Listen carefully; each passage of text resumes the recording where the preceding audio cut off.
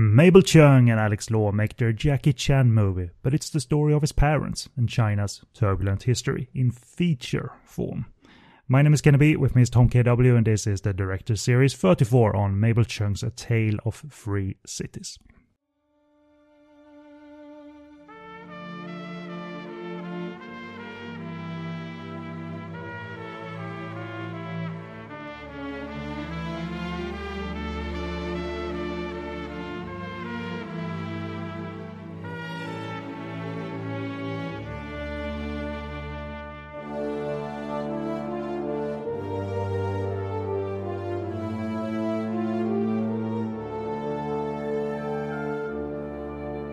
And that was the same intro as on the Traces of a Dragon episode, only with a not so subtle tweak, because that was a documentary. And in that prior discussion, maybe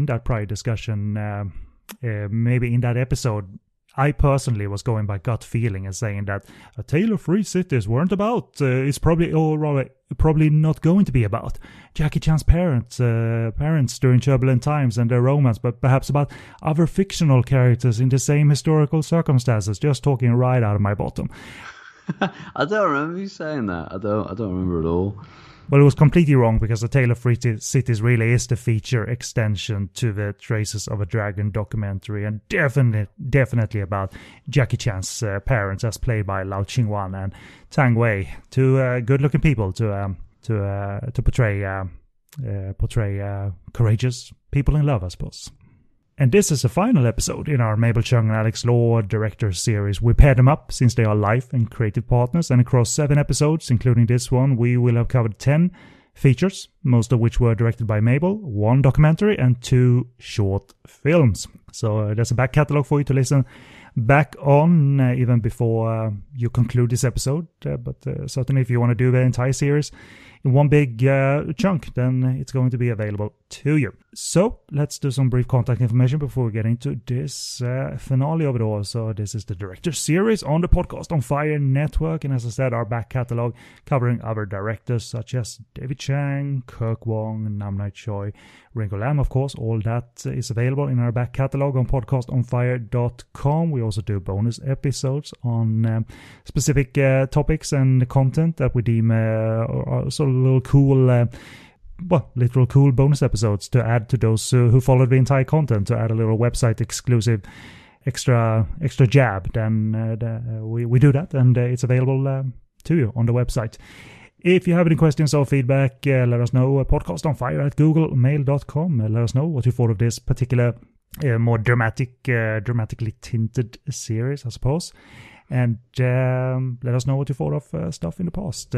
Follow us on social media. We're on Facebook. We have a Facebook group called Podcast on Fire Network. We have a page. We have a Twitter account. It's called Podcast on Fire. And all that good stuff will be linked to in the show post.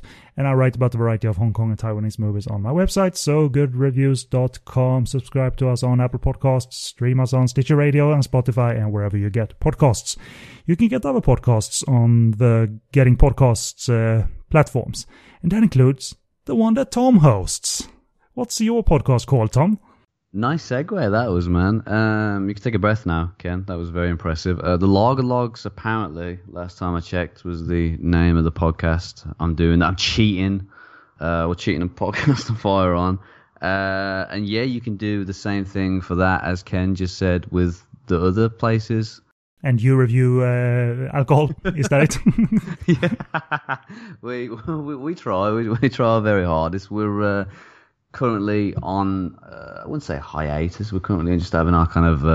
You're drying yourselves out, is that it? Yeah, drying ourselves out, yeah. It's been a tough season, Ken. It's been really tough. Jumping on the H2O for a couple of months exclusively. Yeah, man, we're coming strong with season 3, hopefully towards the end of August, September time. So yeah, all go. But the Instagram at the moment is doing, I think, pretty well. A lot of people seem to be interested in it. Very interesting pictures of beer and other beer-related materials. So yeah, check that out. It's at the Logologs on all your social media as well. The website is logologs.com. And you have a little link tree there on the site as well, where you get all your content in Thank you, Ken. I love links and I love trees, so combining them, stroke of genius. Cool. Well, for once, like a very short, to the point, concise plug. Like you didn't you didn't lose yourself in your story again. Like you've been working on this plugin thing. I can hear. I've been working on it, definitely, man. I put the homework in. It's not to do with the fact that Stu's been telling me off for blowing every chance of promotion that I get. That's nothing to do with it. It's just a personal feeling inside that I want to make sure I'm doing the best job I can. Well, I can hear you improving, so that's very good.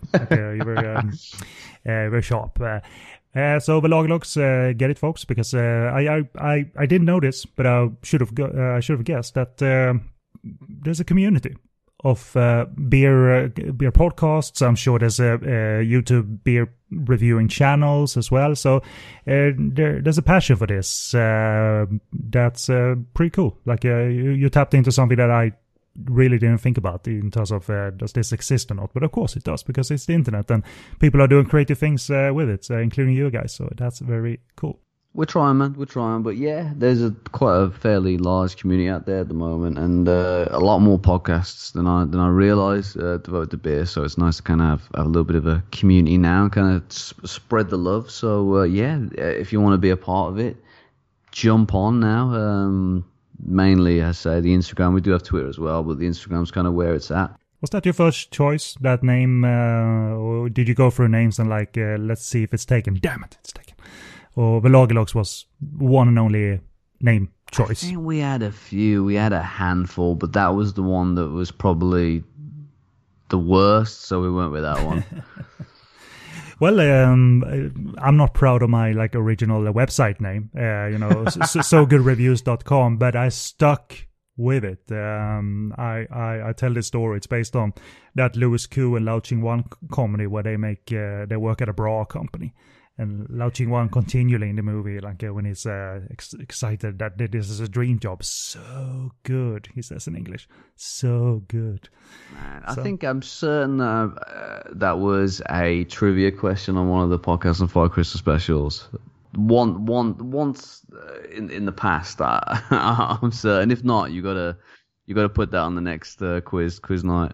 Well, you keep your finger on the buzzer until it happens. You got one point in the bank already here. That's all I'm asking for. I just need 1 point, please. Well, cool. Well, we'll link to your podcast. Let's do a rundown of what's to come here in the finale episode to the Mabel Chung and Alex Lord Director Series. First, we'll talk a little bit of the sort of a previously unheard of and unlisted credit belonging to Mabel Chung. I didn't know this. I found it by accident, really. We'll then talk and review the 2015 short movie, The Story of O, that Mabel Chung directed. It's an online short movie. Then, in the Tale of Free Cities section, we'll talk about a little bit about the film's real life and production background. There will be some notes on the blacklisting of actress Tang Wei. Not via this movie, but in an earlier movie. The box office reception to A Tale of Free Cities, and we then conclude the series by reviewing that very film. So we're going to get into the short movie in a little bit, but there's one career note of Mabel Chung's that I haven't mentioned, but at the same time I can't confirm it. It turned up via the wiki, or wiki rather. I found a movie listing next to her name from 2017. Again, her last directed film is this movie, A Tale of Free Cities, which is from 2015. Specifically, that listing was for the Chinese war drama In Harm's Way, aka The Chinese Widow, aka The Hidden Soldier. This movie was directed by Danish filmmaker Bille August, who directed Pelle the Conqueror, the Max von Sydow movie. And this Chinese Widow stars Emile Hirsch and Liu Yifei, which is the star of Mulan. Ah, okay. Mabel is credited with co-writing the screenplay with a gentleman called Greg Latter, but she's only listed on Wikipedia and not Internet Movie Database. I can't confirm what the actual movie says, but my very loose theory, and again, I've been wrong already, as I've said, I think she might have had a hand in writing the Mandarin dialogue for the film. Very interesting. So I'm thinking if she turns up, maybe it's in the credits. No, not before the movie starts, but the end credits. There might be, additional writing, Chinese dialogue by blah, blah, blah. Yeah, definitely. It's my guess. So could be one to check out. Another bonus episode. I'm free. It's a good idea, actually. It didn't look like terribly super special, but didn't look terribly inept either. And Bill August is a good filmmaker. And so on to the short movie, The Story of O. It shares the name with a famous French erotic novel from the 1950s, but don't think for a second that Mabel Chung and Alex Law have gone off the deep end and started making like way different content, adult content, because the content that sort of describes the book most definitely does not turn up in this 15-minute short film. So what's in the book? I did this to amuse myself, really. But what's in the book, Story of O? It's a tale of female submission involving a beautiful Parisian fashion photographer named O, who is taught to be constantly available for oral, vaginal and anal intercourse, offering herself to any male who belongs to the same secret society as her lover. She is regularly stripped, blindfolded, chained and whipped. Her anus is widened by increasingly large plugs, her labium is pierced, and her buttocks are branded. Sounds like a hoot. Wonder if they made a movie about this. It sounds like the most graphic movie ever, next to like Salo or something like that. That or Sailor. Yeah, well, there's been a couple of adaptations of it, as far as I know. It's quite a famous book. Yeah, so it sounds like if you're gonna do it, then do it. Like don't water it down. But The Story of O, that Mabel Chung directed, has nothing to do with the book. In terms unfortunately, it would have been different. It would have been very off-brand. Let's just say that for these two. But this Story of O, the short movie, it stars Arif Lee from Echoes of the Rainbow and singer Yo-Yo Sham. Arif Lee finds a USB stick in a bottle. It's a modern story kit. It contains a video of an incomplete song that the sender wants help to complete. So it's a 15-minute short movie. Obviously, we're going to get this done in under 30 minutes, this discussion. It's a Yoku original short film, so it's available online with English subtitles, written and produced by Alex Law, directed by Mabel Chung. And it's classic because it's a message in a bottle, but it's modern. There's no paper in there. There's a USB stick. The movie's very elegant, pristine. There's voiceover about that the world contains circles. And it stars impossibly pretty people. And also, by being short, there's no need to ponder whether Arif Lee should pick up the guitar and complete the song like he goes to work. And also, it's contrived to the point where, and so fairy tale in style, that he throws back the bottle with the song on the USB, and that reaches the Yo-Yo Sham character, and therefore they meet at a bar where she plays the complete song. It's fast-tracked stages of love that then leads into a little bit of drama due to them possibly going to be apart due to his career choices. It all looks very nice and sounds lovely. And, there's nothing wrong with depicting the circus of love and wanting to sort of complete that loop and then keep going and keep going. It's harmless, good-hearted, but nothing particularly challenging or affecting. And to be honest, I like when these two are more matter-of-fact with their message and their story. I'm not always looking for symbolism, and this kind of gets stuck in that O symbolism, the circle symbolism, and I didn't really care for that, to be honest. I would have just liked a little bit more straightforward, romantic, short film. So yeah, it's hard to really rate it, to be honest, because it feels more like a dozen Nescafe commercials edited together rather than it does a short film. But I know what you're saying, Ken. I could see kind of it was definitely beautifully shot, looked good, and again it's sweet enough. But yeah, I mean, I think it probably tries to have some deeper meaning, or with the symbolism, and it just doesn't quite work with the runtime. Yeah, I wonder if 90 minutes would have been something for this story, but it's just something I can't possibly wrap my head around, that to sort of wrap this story in the symbolism of the circles, and it's a story of that's a circle, and at the end there's a ring in the frame, and that's a circle as well. So I don't know, they're really good at writing straightforward stuff. They're really good at it, and I think this is not their territory necessarily. If you think back on An Autumn's Tale and Painted Faces and things like that, rather straight drama is for me. This is the writing that's not really for me, to be honest. So yeah, it feels a bit more kind of a bit more sappy than Alex and Mabel really well, more than they kind of portray really in terms of their writing or directing. It feels a bit more. It's kind of going for something a bit more maybe poetic and a bit more kind of, I don't know, deeper than a basic love story. But I don't think it quite hits the mark. But it's very hard to judge a 15-minute, 15-minute short film. Very, very hard to kind of judge it. But I'd check it out just to if you're a completionist and you want to kind of make sure you've seen every film in their filmography. And you certainly can, because it's available with English subtitles on YouTube via the Youku movie channel. That's an official upload. On that channel, you find many of these like hour-long mainland Chinese CG monster features. They do a lot of those nowadays, and that's also official. That's the story of O. Let's move on to the Tale of Three Cities from 2015 and its section. And plot, first of all, from the Love HK film review of the film. The title of the film refers to the cities of Wuhu, Shanghai, and Hong Kong, which Fang Daolong, played by Lau Ching-wan. I have a problem with the fact that he's credited as Sean Lau nowadays. I don't really stand by that decision. Everywhere, yeah. I see it. Honestly, I see it everywhere now. It's interesting.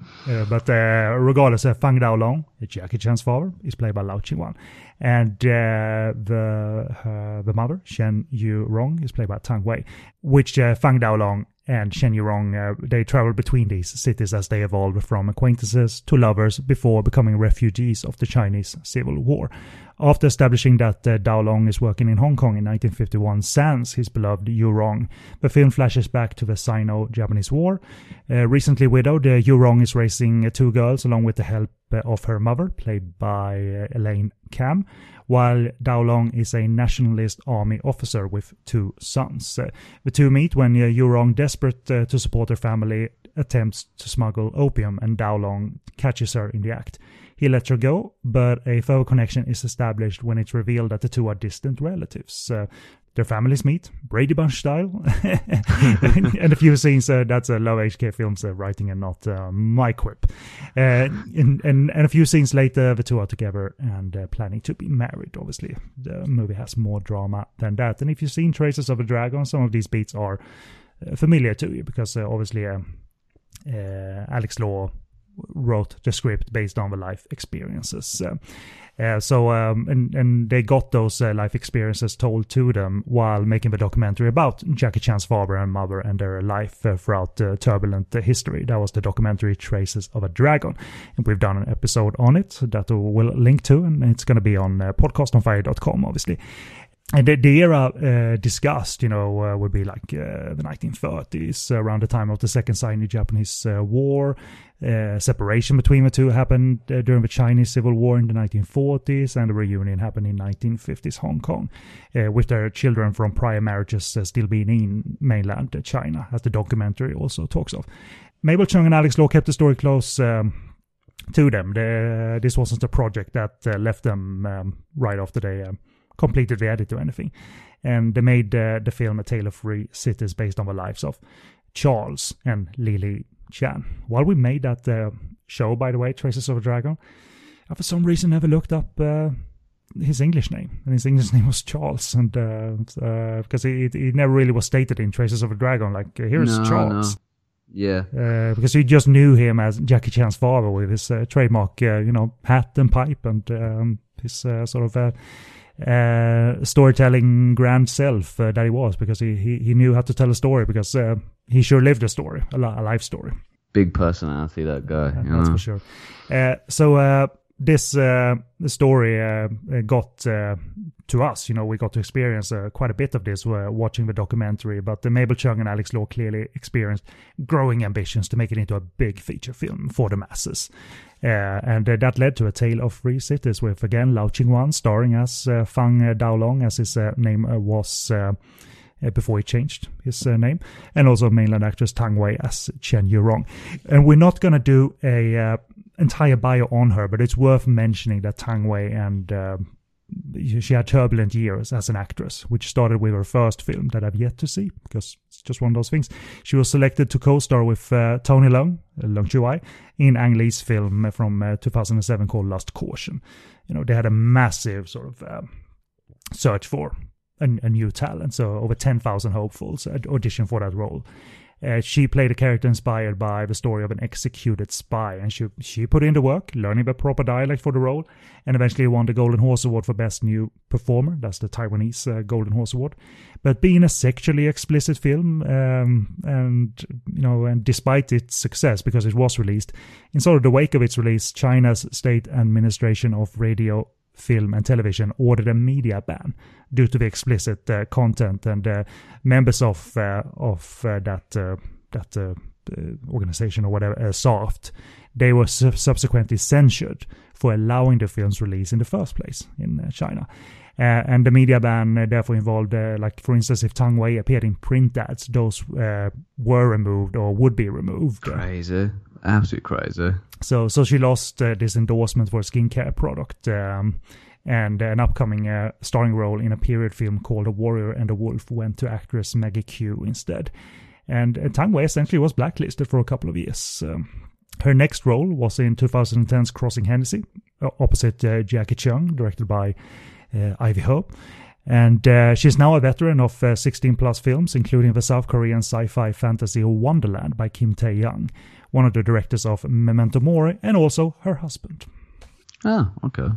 Memento Mori is part 2 of the classic girl school horror South Korean cinema series. Whispering Corridors, Memento Mori, Wishing Stairs, and things like that. So there you go. Fun fact of the day for your kids. I've been doing a podcast series on that particular series, and Memento Mori I think is the strongest one. At the time of recording, Wonderland is set to go onto Netflix globally, except in South Korea and China, where it will get a theatrical release in the latter half of 2021.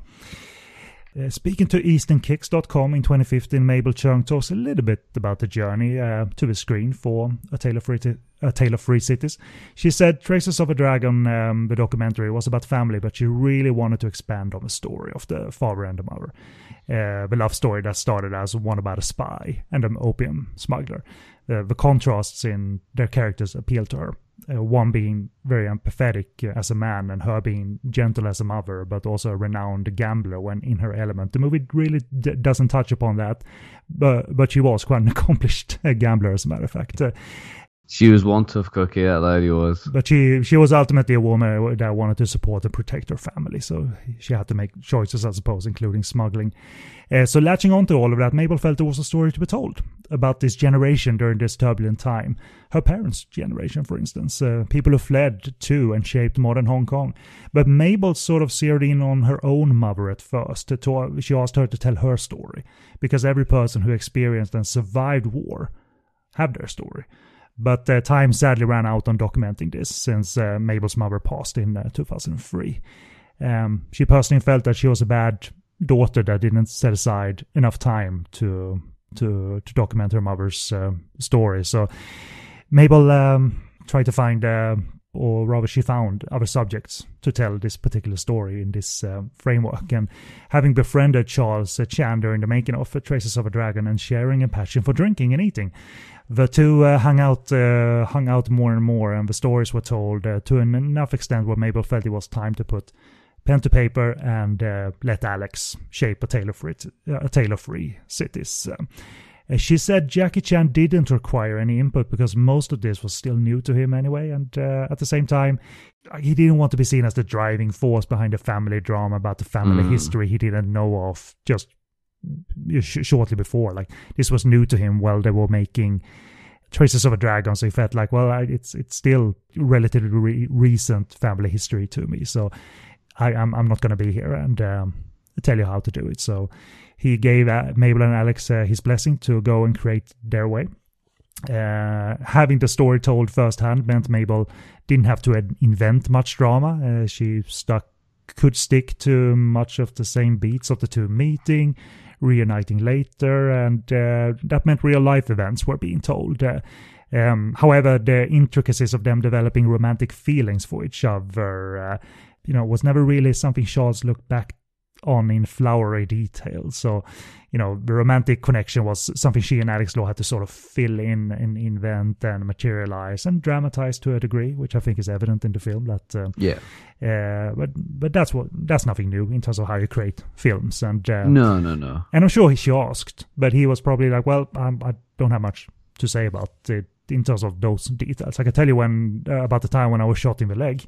Want to hear that story again? That's the coolest story. Which is in the film. And in the documentary, he either shows the bullet wound or talks of how he was shot. So that story is immortalized in the documentary Traces of a Dragon. All well and good, and that despite the long road to the screen, box office-wise, it was, in the words of Kevin Ma, an absolute embarrassment. Such a shame. Yeah. Furthermore, said it was never meant to do well in Hong Kong, but it made chump change in China. Its opening day, which was on a Thursday, was so bad that it lost half its screenings by Sunday the same week. And it was pretty much gone from theaters next weekend, and which is embarrassing for a film released by a powerhouse like the Huayi brothers. And it pretty much destroyed Mabel Chung's future in co-productions. And yes, she hasn't directed since. Such a shame. It's a money game. It's an industry, and it's a money game. I didn't find box office listings that only included the Chinese films and the Hong Kong films. I only found listings that included Hollywood films and Western films as well. And amidst all those, A Tale of Three Cities was number 167 in China and on spot 109 in Hong Kong. It took a beating financially. It had a good amount of nominations at the Hong Kong Film Awards, including Tang Wei in the Best Actress category, as well as the cinematography, art direction, costume and makeup design, but did not end up winning. This was the year when the controversial 10 Years won Best Picture. Choi Hak won Best Director for taking off Tiger Mountain 3D. Aaron Kwok won Best Actor. It's really 3D, that movie. If you didn't know it, it's gonna show itself that it's 3D. Aaron Kwok won Best Actor for Port of Call, and Best Action that year went to Nick Lee for his work on SPL 2. I don't know offhand how crowded the action category was, but regardless, he won for SPL 2. As for short opinions in the review stage here I'll do mine first and you can share yours. I can definitely see it's fast track to a degree, this romance, to get the two subjects together, get the romantic brew going that the film is going to live and die by, and therefore it's not a deep examination of China's turbulent times. It's a romantic film, but I really have no huge problem with that, because I find that Mabel and Alex going back to romantic simplicity without the needs for bells and whistles historically and politically was compelling to me. Casting helps, and while it's not an underrated classic or anything, I found myself being moved to a degree, because I think Mabel still commands a romance, and the actors bring an understanding of what a romance should be like and feel like. So I don't think this is material that's beneath them, but it's not an Autumn's Tale, and maybe it's nostalgia speaking, Tom, but I found myself being moved by the romance. I simply was. I found this compelling, but I don't think it would have been the same if the actors didn't click. And to be honest, I think it does. Okay, yeah, man, yeah, I completely agree with you, man. I mean, it's the kind of the crux of the film, really, their relationship, and if it had been two actors, actor and actress, that hadn't quite worked, then I think the film wouldn't have worked. But the fact that they do get on so well and they do have that chemistry, makes it just a pleasure to watch. I mean, I think it's really well made, really solid, if not, a fantastic movie. If you've seen the documentary and know the story, the structure's in place, so you're really just kind of watching for those fleshing out of certain moments between the two. I feel like that Lam Ching-ying and Tang Wei both give fantastic performances. Did you say Lao Ching-ying? Did I say Lam Ching-ying? Yeah, it's like a Lao Ching-ying, like he's back from the dead and he's in Lao Ching-wan's body. I wrote Lam Ching-ying here. I'm sorry, I didn't mean to. I think I've been watching Mr. Vampire too much. Lau Ching-wan and Tang Wei both give fantastic performances. What I perceived from the documentary it's based upon offer up quite accurate characterizations of Fang and Chen, respectively. Yeah, I mean, it's a movie that obviously looks at history somewhat, and obviously it has impressive destruction at the top of the movie, images of determined motherhood, but obviously very early Peril as well. But in the beginning, it cuts back and forth a little bit in time. So boom, we're in Hong Kong in 1950s, and you see he's never going to lose it, I think. But I'm always in awe of his commanding presence. That is Lau Ching-wan as he is in the kitchen in the beginning of the movie, and it's very nice to see him just he still got it, and he's one of the premium dramatic actors out of Hong Kong here in a mainland movie. He is dubbed, which is might be, I'm just saying might, it might be because dialects need to sort of match up. Alternatively, he looks like he's performing in Mandarin, but he might not be quite there to have it be in sync sound. Yeah. So he is dubbed, but not distractingly so. And everyone around him seemingly is in sync sound. So they do that. A little bit canned, a little bit live. But regardless, he's still effortless. And they have to be frank with each other in this part of the movie about each other's circumstances. Frank about her moving decisions for their future. And I find it very endearing / funny that Charles apparently swore like a sailor, but he couldn't read and write, so he had to dictate letters to someone else. But he dictates the letters to Chen Yurong in a profane manner, because that's the only way she'll know it's him. And he's really profane. F-bombs this, F-bombs that. It's really good. Yeah, there's some kind of quite subtle comedic beats throughout the film that it's not a comedy, but there is a few beats here and there that really work well within the kind of story. As you were saying, Ken, Lam Ching-ying, Big Sean, he's just a reliable presence always, and I think he's a hypnotizing actor, and no matter what he's doing, he's always solid, and I feel like sells everything he's doing. I think here as well, just sells that character. Well, you know what? This movie features sentimentality and melodrama, and that's its challenge, to not overdo that. And I think it certainly never really does that. It keeps it reined in. The actors help, and the veteran writer and director help, because even sentimentality about Tang Wei having to leave her children behind as she smuggled to Hong Kong, it's tragic, but it's reined in to a degree where it's not sappy. It's not melodramatic. It's kind of just works. Yeah, it's kind of matter of fact, because it's not followed by this the world's biggest crane shot just because we're making a mainland Chinese movie. Money.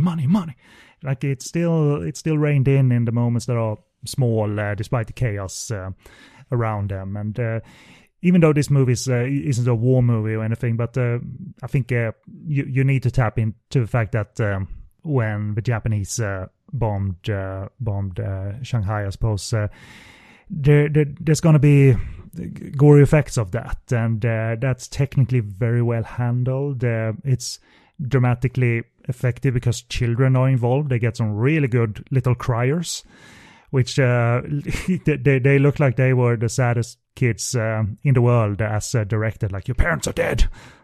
The tears just come flowing.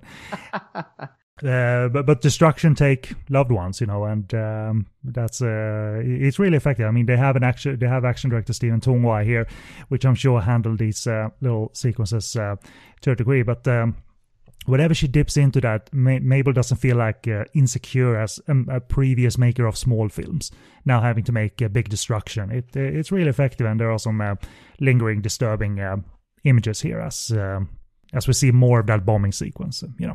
Yeah, definitely. It's the action. I mean, it's not really action packed, but the kind of the way that they handled the kind of the moments of war or the moments of kind of battle is really well done. Definitely, again, like drama, it works well within the context of the film. It's quite personal. It doesn't feel very overblown or melodramatic. It feels quite personal. And you know what key is to we see a lot of Tang Wei here, and she's an incredibly pretty woman, but you need a good actress to make you believe that this is a determined mother. She can still be pretty, but it can't be super glamorous either. So, and she's a very young mother too. And I think she anchors the mother figure well. That scene where they meet as she tries to smuggle opium, I liked it because it's out of desperation. It's understandable enough, and she has a determination on her face. She's not a criminal. She wears that sort of face and skin very well of a determined mother, but not a determined sort of angry mother, or Yeah. desperately, or it's not desperately melodramatic either. I just think she merges into the role of a young mother, and it's believable enough within the confines of a very solid, classically romantic story. You know what I mean? Definitely, yeah. She gives a performance which is, or at least the characterization is, tough, but without being too cartoony. It works really well, but she's still got that kind of vulnerability there, and still the romantic parts of her character, or the romantic interactions with between the two leads, again works really well in that area as well. So it's a very kind of multi-layered performance. I think it could be, considering, the material, it could be a bit kind of characterish, but not character, sorry, caricaturish. Yeah, and cloying and sappy and melodramatic if it's not handled sort of right. And it's a thin line sometimes. Yeah, definitely. But she, I think she kind of walks that line really well and doesn't kind of slip into that kind of, coming off as a bit false, or coming off kind of as a film character. It feels like a very real, person. Yeah, and she doesn't turn small either just because Fang Daolong has caught her. She still sort of stands her ground, but she's not, spitting in the face of authority, but she doesn't turn small. And there's a rather affecting handling here of Mabel, not just in their interaction, as they're sort of in that makeshift interrogation room, where he decides that I'm not going to arrest you. Because there's a very effective little, again, not cloying dramatically, sappy dramatically, cut to the fact that Lao Ching-wan's wife is in need of opium for pain relief. And he loses his wife, as a matter of fact, which is, a true story as well. Mabel doesn't go, she doesn't punch to get an effect. And you got Lao Ching-wan here to solidify that as well. And I like the beat where we see Lao Ching-wan cry for like 2 seconds. And then that scene is over. That's all we need. It's fantastic because they show restraint with it as well. At this point, they're both seasoned veterans of filmmaking. So it's a very kind of shorthand when it comes to just little pieces of editing like that, little pieces of kind of structure. It's just fantastic. But you never know sometimes when small filmmakers get a big canvas, and it can get a little bit lost in the shuffle, but thankfully, for me, it never really did. I mean, it has big historical strokes and technical excellence, but intimate moments are still convincingly done, really convincingly done. And it's not overwhelming in terms of following the story either, because some story beats are quick. That little stint of him as an assassin, he's caught by the Japanese and he's forced to witness executions of both his sort of fellow troop, but I remember a story in the documentary, or a story on Wikipedia. There's actually quite a big story on Charles Chan on Wikipedia if you want to find out more, but he speaks about being forced by the Japanese as a prisoner to watch public executions. They took them to squares and what have you, and just watched them shoot people in the head right there and there, just to break them down. And I think that's a variation of those things, and it's a little theme in the movie that you can see that they bring some events closer to each other to get the dramatic effect. There's a latter scene where Lao Ching-wan there's an assassination attempt on his life shortly after him and Shen Yurong depart, and I think that's a case of them closing the gap between those events to get a dramatic effect. I don't mind it at all. I just I know a little of the story in the back of my head, and I thought to myself, I don't think it happened like just as soon as they said goodbye, but I realize why it's done in the way it is. There'll be a slight dramatization there to kind of make the film more filmic. The bonding over drinking is rather lovely between them. You get to know their attitudes. It's very enjoyable, and that was the scene where I noticed truly that he is dubbed. He's clearly speaking Mandarin. He's dubbed, and one of my pet peeves is when they decide to dub the whole thing. Canned audio around, but I really appreciate it from a technical point of view. Lao Ching-wan may be dubbed. Tang Wei is definitely sync sound. I think Elaine Kam was sync sound as well. And those technical qualities, they're to my liking, to be honest. But it's really enjoyable. It's a small scene.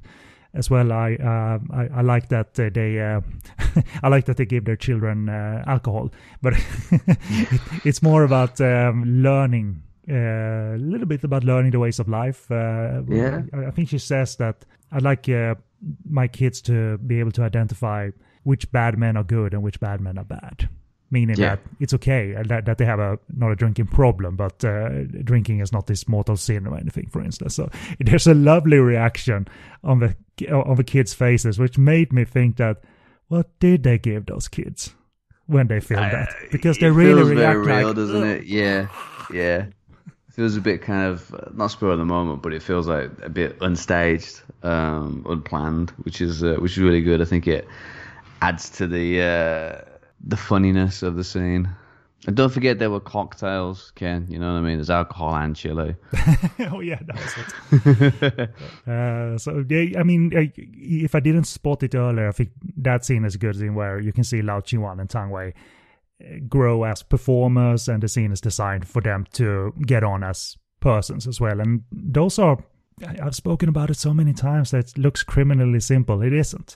But I like when it comes off as that you get interaction right, and that is the backbone of the movie, and that can carry you all the way through, really, until you do another good scene like that. And they do actually a few more like good such iconic scenes of romance and getting on throughout the movie. Because if that wouldn't have worked, then we would have had like this expensive looking but sort of stale film, and that wouldn't have been good enough. Definitely, because it looks beautiful, but it's got a lot of heart as well. And I think the cinematography of the film is lovely as well. It's drab in parts, but I think the drabness really sells the quite oppressive times or characters living in. But yeah, it has a very kind of rich autumnal color palette, like yellows and blues and browns, and yeah, I just think it adds to the kind of mood of the film and really helps it. Really helps kind of sell the drama. Yeah, cinema tends to both be over-processed nowadays because of digital, but also stick to an unnatural color scheme throughout the entire movie. I mean, I watched The 800 a few weeks ago, the big Chinese war epic. It's good, but it's all green. It's all green throughout the whole thing. So it's a bit distracting. Yeah. So, but still, it shows up more when you watch like clips and trailers. Oh man, is that green? And then you watch the 2 hours of it. Yeah, it's fine. But I like a mixture, as in this case. Yeah, definitely. I mean, if we look at further romantic beats, I don't know what you thought, but the more they got into the story of them being separated again, like the whole beats about Dao Long riding buses in hopes of finding her. Those I take with me hugely, because a scene like that is Lau Ching-wan looking off camera somewhere, and you have Lau Ching-wan there to sell the fact that he misses her like crazy. Yeah. And it's heartbreaking that he's not with her. And Lau Ching-wan is not the actor that's going to no, but he's just his face and he's there, you know. Yeah. The nomination is secured. That's yeah, no, of course. Very subtle, you know, sells it in a very, very subtle way, very believable way. Like, you know, he always does. And I think it's probably getting a bit older as well, maturing as an actor. You know, you don't really have to push as hard as you did in terms of, you know, your actions, I think. And he's someone, you know, prime example of that. Very much so. But you know, in general, were those the more memorable moments? Those, you know, the one-on-ones, the longing, the subsequent one-on-ones when it's all going really well and the connection is secure. Like, is that what you sort of took away most from the movie, rather than the political and war turmoil? I think so, man. Yeah, as I said, I mean, I think that stuff's all good. But the war kind of setting is really it's just set dressing, isn't it, for the relationship and the story between the two characters. And I think that drama between them, but not really between them, but the drama that unfolds around them that obviously splits them apart and then brings them together and splits them apart. I think it's, you know, it's powerful, and I think it builds and builds. And just when you think the story's settled, it pushes the narrative and the suspense just that little bit more. I mean, we get historical aspects here and glimpses of the Chinese Civil War, but I'll readily admit that I'll never be able to wrap my head around it, because it's something that's hard for me to take in. But there's a reason. One, I needed to do a ton of research on the Song Sisters episode, but also that we had Paul Fox there, because that is something he's better at, putting the political context there and talking of the political figures. But in this case, these aren't political figures, and we can attach to their stories as persons, however idealized it might be, however fast-tracked it might be, because we want them to reunite, and following that drama is okay, even if, as I said, the assassins following him after they've departed for the night and he shot in the leg at that point. I don't think for a second those things happen in the same night, but I know they happen, and this is a movie. Let's tweak a few things without being disrespectful, and because it did happen, he did get shot in the leg. I have no problem with that. I only know it because, again, I've seen the documentary. Most people haven't.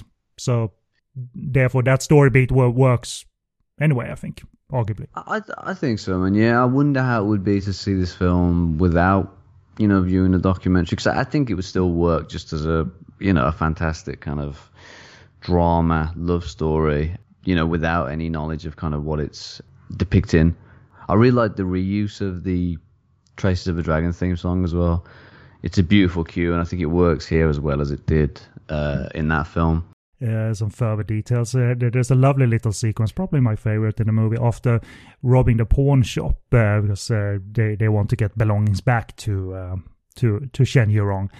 They're all like the gang, her and I believe her sister, but regardless, they're set to go into this fancy hotel on a big night out, but they go on the opposite roof. It's a lovely little classically romantic sequence of it's New Year's Eve. They're dancing, they're smiles, they're listening to Nat King Cole. I had to look that up. It's Nat King Cole. You heard the lyrics. It's not an original, but it sounded like Nat King Cole. And I'm a sap. I'm an elderly person. I'm a sap. When he finally gets to put the heirloom necklace on her, like the pendant on her, and when they're dancing, and he says it was always meant for you. That got to me. That got my heart beating for a few more days. Yeah. Like, it's not dead yet. I can still feel something. Yeah, man, it's really lovely, and I feel like it almost like the film it shouldn't have to be that good, but it could have not been that good. You know what I mean? They could have just banged it out and probably sold a few tickets based on kind of what it's based on. But the fact they kind of pushed and went for these quite sweet moments, I think it really elevates the film. That scene in particular, I thought was absolutely lovely, and it's lit and shot in a very classic manner as well. Yeah, and it's fantastic. I mean, this scenario doesn't mean that there's huge bursts of extended happiness. Even in that scene, even in that day, they witness executions on the street. So it means like this isn't a stable place. New Year's Eve was for like an hour, and it was lovely that we all got that, but we can't stay, and obviously it leads to some further drama that we won't spoil, but it doesn't entirely make up its story, obviously, because they did end up together. So but whether or not you think this is as a viewer is a valid depiction of that time's political and war turmoil, that's up to you. I didn't. That was slightly in the background, and I watched this for a well executed romance that wouldn't have been well executed had we not had Lau Ching-wan and Tang Wei. And I think that there's a sizable age difference between them, but I never felt that, to be honest. No, me neither. I mean, it probably helps the fact that he looks 24, but as you said, man, I didn't feel that for a second either way. When it works, the pairings, it really does, and it really does fly in Mabel and Alex's films. There are cases where it doesn't. Leon Lai and Shu Qi, that wasn't the most memorable pair up that the two did. I mean, it might have felt that way when they made City of Glass, but I don't think it panned out necessarily. Yeah. And it really proves that you do need to have a good pair. And but ultimately, I think they're doing their job as makers of romantic stories here, and it can coexist with a violent, turbulent past, and it might not be an exemplary depiction of everything that it does, but I really took to heart the sweeter aspects of the story, and that it wasn't cynical in the end. We know they obviously got together in Hong Kong, and both died in their elder years, and they were still together. He died a few years after Traces of a Dragon. I think she died during the making of Traces of a Dragon. She's in it, but she was clearly quite frail and old at that point. So very sad, yeah. I hope they get to make more movies because they still have it in them. Me too. Yeah, we do. They don't need to complicate matters with voiceover symbolism, talking of circles. Just tell a good romantic story. You don't want that, are you trying to say? I prefer like a triangle film or a rectangle film. Something like that would be, much more interesting. Fun fact, by the way, do you remember Lau Ching-wan kind of chased or fought Jackie Chan in Police Story 2? What a full circle, he's playing his father. Oh, yeah, of course. Yes. I think he, along with someone else, is like an undercover cop, or they don't know he's an undercover cop because he has his moustache and glasses on. So there's a little scuffle there. Lau Ching-wan wasn't there to be a fighting opponent, but yeah, he came in there 1987, 1988 haircut, and we've come quite far. And my final note, Elaine Kam, always reliable support, playing Yurong's mother. She's never bad in any movie. She's very reliable to have. She's been around for decades now, and always great veteran supporting actress playing Yurong. So she's quite resistant to the marriage that they want to make happen. So that's her kind of role, but always great to have. She's one of those actresses that she's in the movie for a few minutes and can still score nominations because she's so good. So that's the end of my notes, buddy. I was satisfied. Anything else you want to share? Completely agree with everything you said, Bud, and I'd wholeheartedly recommend the film. Just without the kind of historical setting to it, or the kind of biographical setting to it, biographical setting to it, just as a great kind of romantic drama with a couple of fantastic, or handful of fantastic performances contained within. But yeah, I've got a couple more notes. I think Lau's hat game is on point for the duration of the film, much like the real man his performance is based upon, of course. I've also got this one's for you, Ken. So Jackie's mom's name is Chen Yu Rong. She's great, but I much prefer her sister Chen Mi Right. Okay. What do you reckon? What are your thoughts on that? None really. Okay, cool. We can move on. That's really stupid. It's absolutely fine. It's absolutely fine. It's okay. I wrote that myself. I gotta tell that to Ken. Yes. It's a movie that actually doesn't need to mention Jackie by name. They mention a boy that was born and and what his name meant, but they don't say his name was Jackie Chan. But no, he's referenced, but it's not. There's no need to mention Jackie or put Jackie in the movie at all. I like that. I like the fact that probably it was a good idea that he didn't get involved, because it might have taken away from the film itself. Yeah. That it was kind of maybe a cash in, but it's definitely not. And I think it would have been every opportunity to do like a 30-second interview at the top of the movie. Of course. I remember the story that my father told to me, and then fade from Jackie to blah blah blah. It would have been easy to sort of Jackie's in this movie, put him in the corner of the poster, but no. I think it works, perfectly without him. And who knows why this didn't fly in China? I mean, it's interesting. Yeah, it's very interesting. I don't know how Tang Wei sort of was perceived after the media ban, if she had trouble getting traction in China. Possibly, yeah, something to do with that, man. Something to do with that. But I think kind of tonally, it doesn't really feel like a kind of a mainland Chinese film from this time period for me. Certainly not a rah-rah type of time with nationalism at the forefront. That's it. It's not pushing the kind of nationalism angle either, or the political angle. It doesn't feel like it's ever pushing that for a second. It's just kind of very matter of fact. So, yeah, maybe that. It didn't deserve it deserved a middling box office. I think that would have been well fair, but not a complete absence of audience. Definitely would. Yeah, it deserved a lot more. And as I say, I hope that, Mabel and Alex can kind of get more work and something else will happen for them, because I feel like it's a bit of a shame that, this one film has kind of ruined their career, possibly. Yeah, it's at this point I don't know if they always took their time, but I think they're more reliant on a mainland market now, rather than and Hong Kong isn't necessarily the place to get something made. But I hope, because they still have creative chops in them that are honed and still sharp. So even if this movie is 6 years old, I don't think they stop being in that mindset, in that mode, of making. They want to make, they want to think, they want to express, they want to create. We'll see. The movie is available. Not in HD. It was never issued on Blu-ray, as far as I could see. It was only issued on DVD in Hong Kong and Taiwan, but both editions are available in English subtitled. So obviously, that's the one to go for. So before we sign off, I'd like to announce that we'll be uploading a special website exclusive bonus episode alongside this one. And it will only be available on podcastonfire.com. We've mentioned this in the past, but I want to repeat it.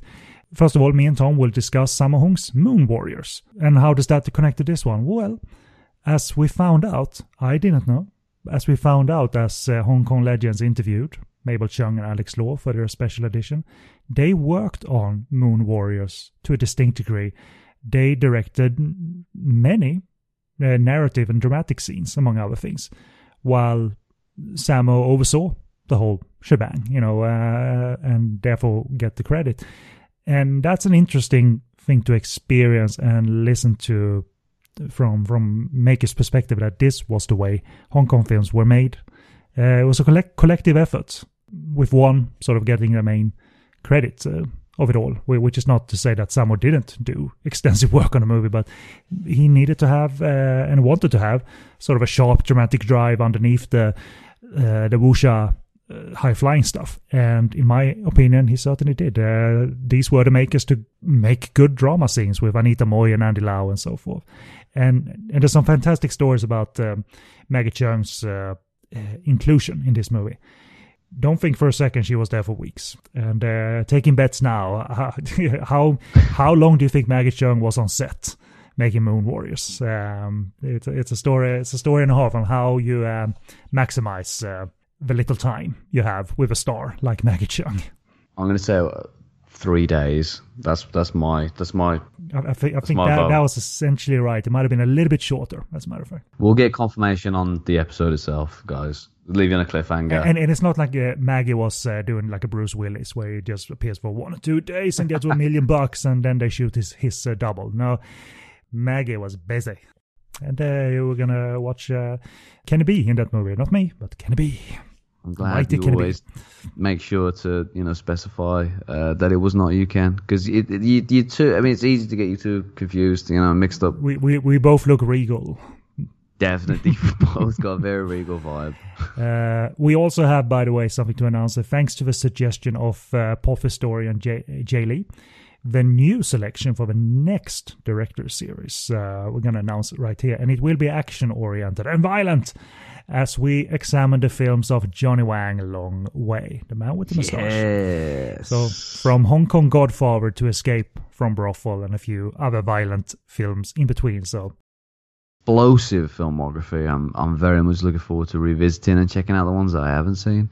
The first movie he did was called This Man is Dangerous, and you believe that when you also see him in that movie and other movies. Yeah, never seen it, man. I'm really looking forward to. And then you got Hong Kong Godfather movies like Fury, yes. Widow Warriors is an all-female sort of girls with guns film. Angry Ranger is a Jackie Chan produced stunt showcase, very hard-hitting. And Escape from Brothel is a pornographic movie. But boy, is you familiar with that film? I'm a bit familiar with it. I've seen it a little bit. It's it's a hard-hitting immigrant drama, but also with some goofiness, like a nude fight with Billy Chow and Sophia Crawford. And no, I didn't ask Sophia Crawford when I interviewed her about that, because I'm a gentleman. In all seriousness, I remember we talked a little bit one question I didn't have for Sophia when I interviewed her, it sort of came up as we spoke. I asked if she ever looked back on her stuff when she put together a show reel, if you ever should put together a show reel of stuff, and she said, well, I'm good with certain stuff, but some other things are a bit dodgy.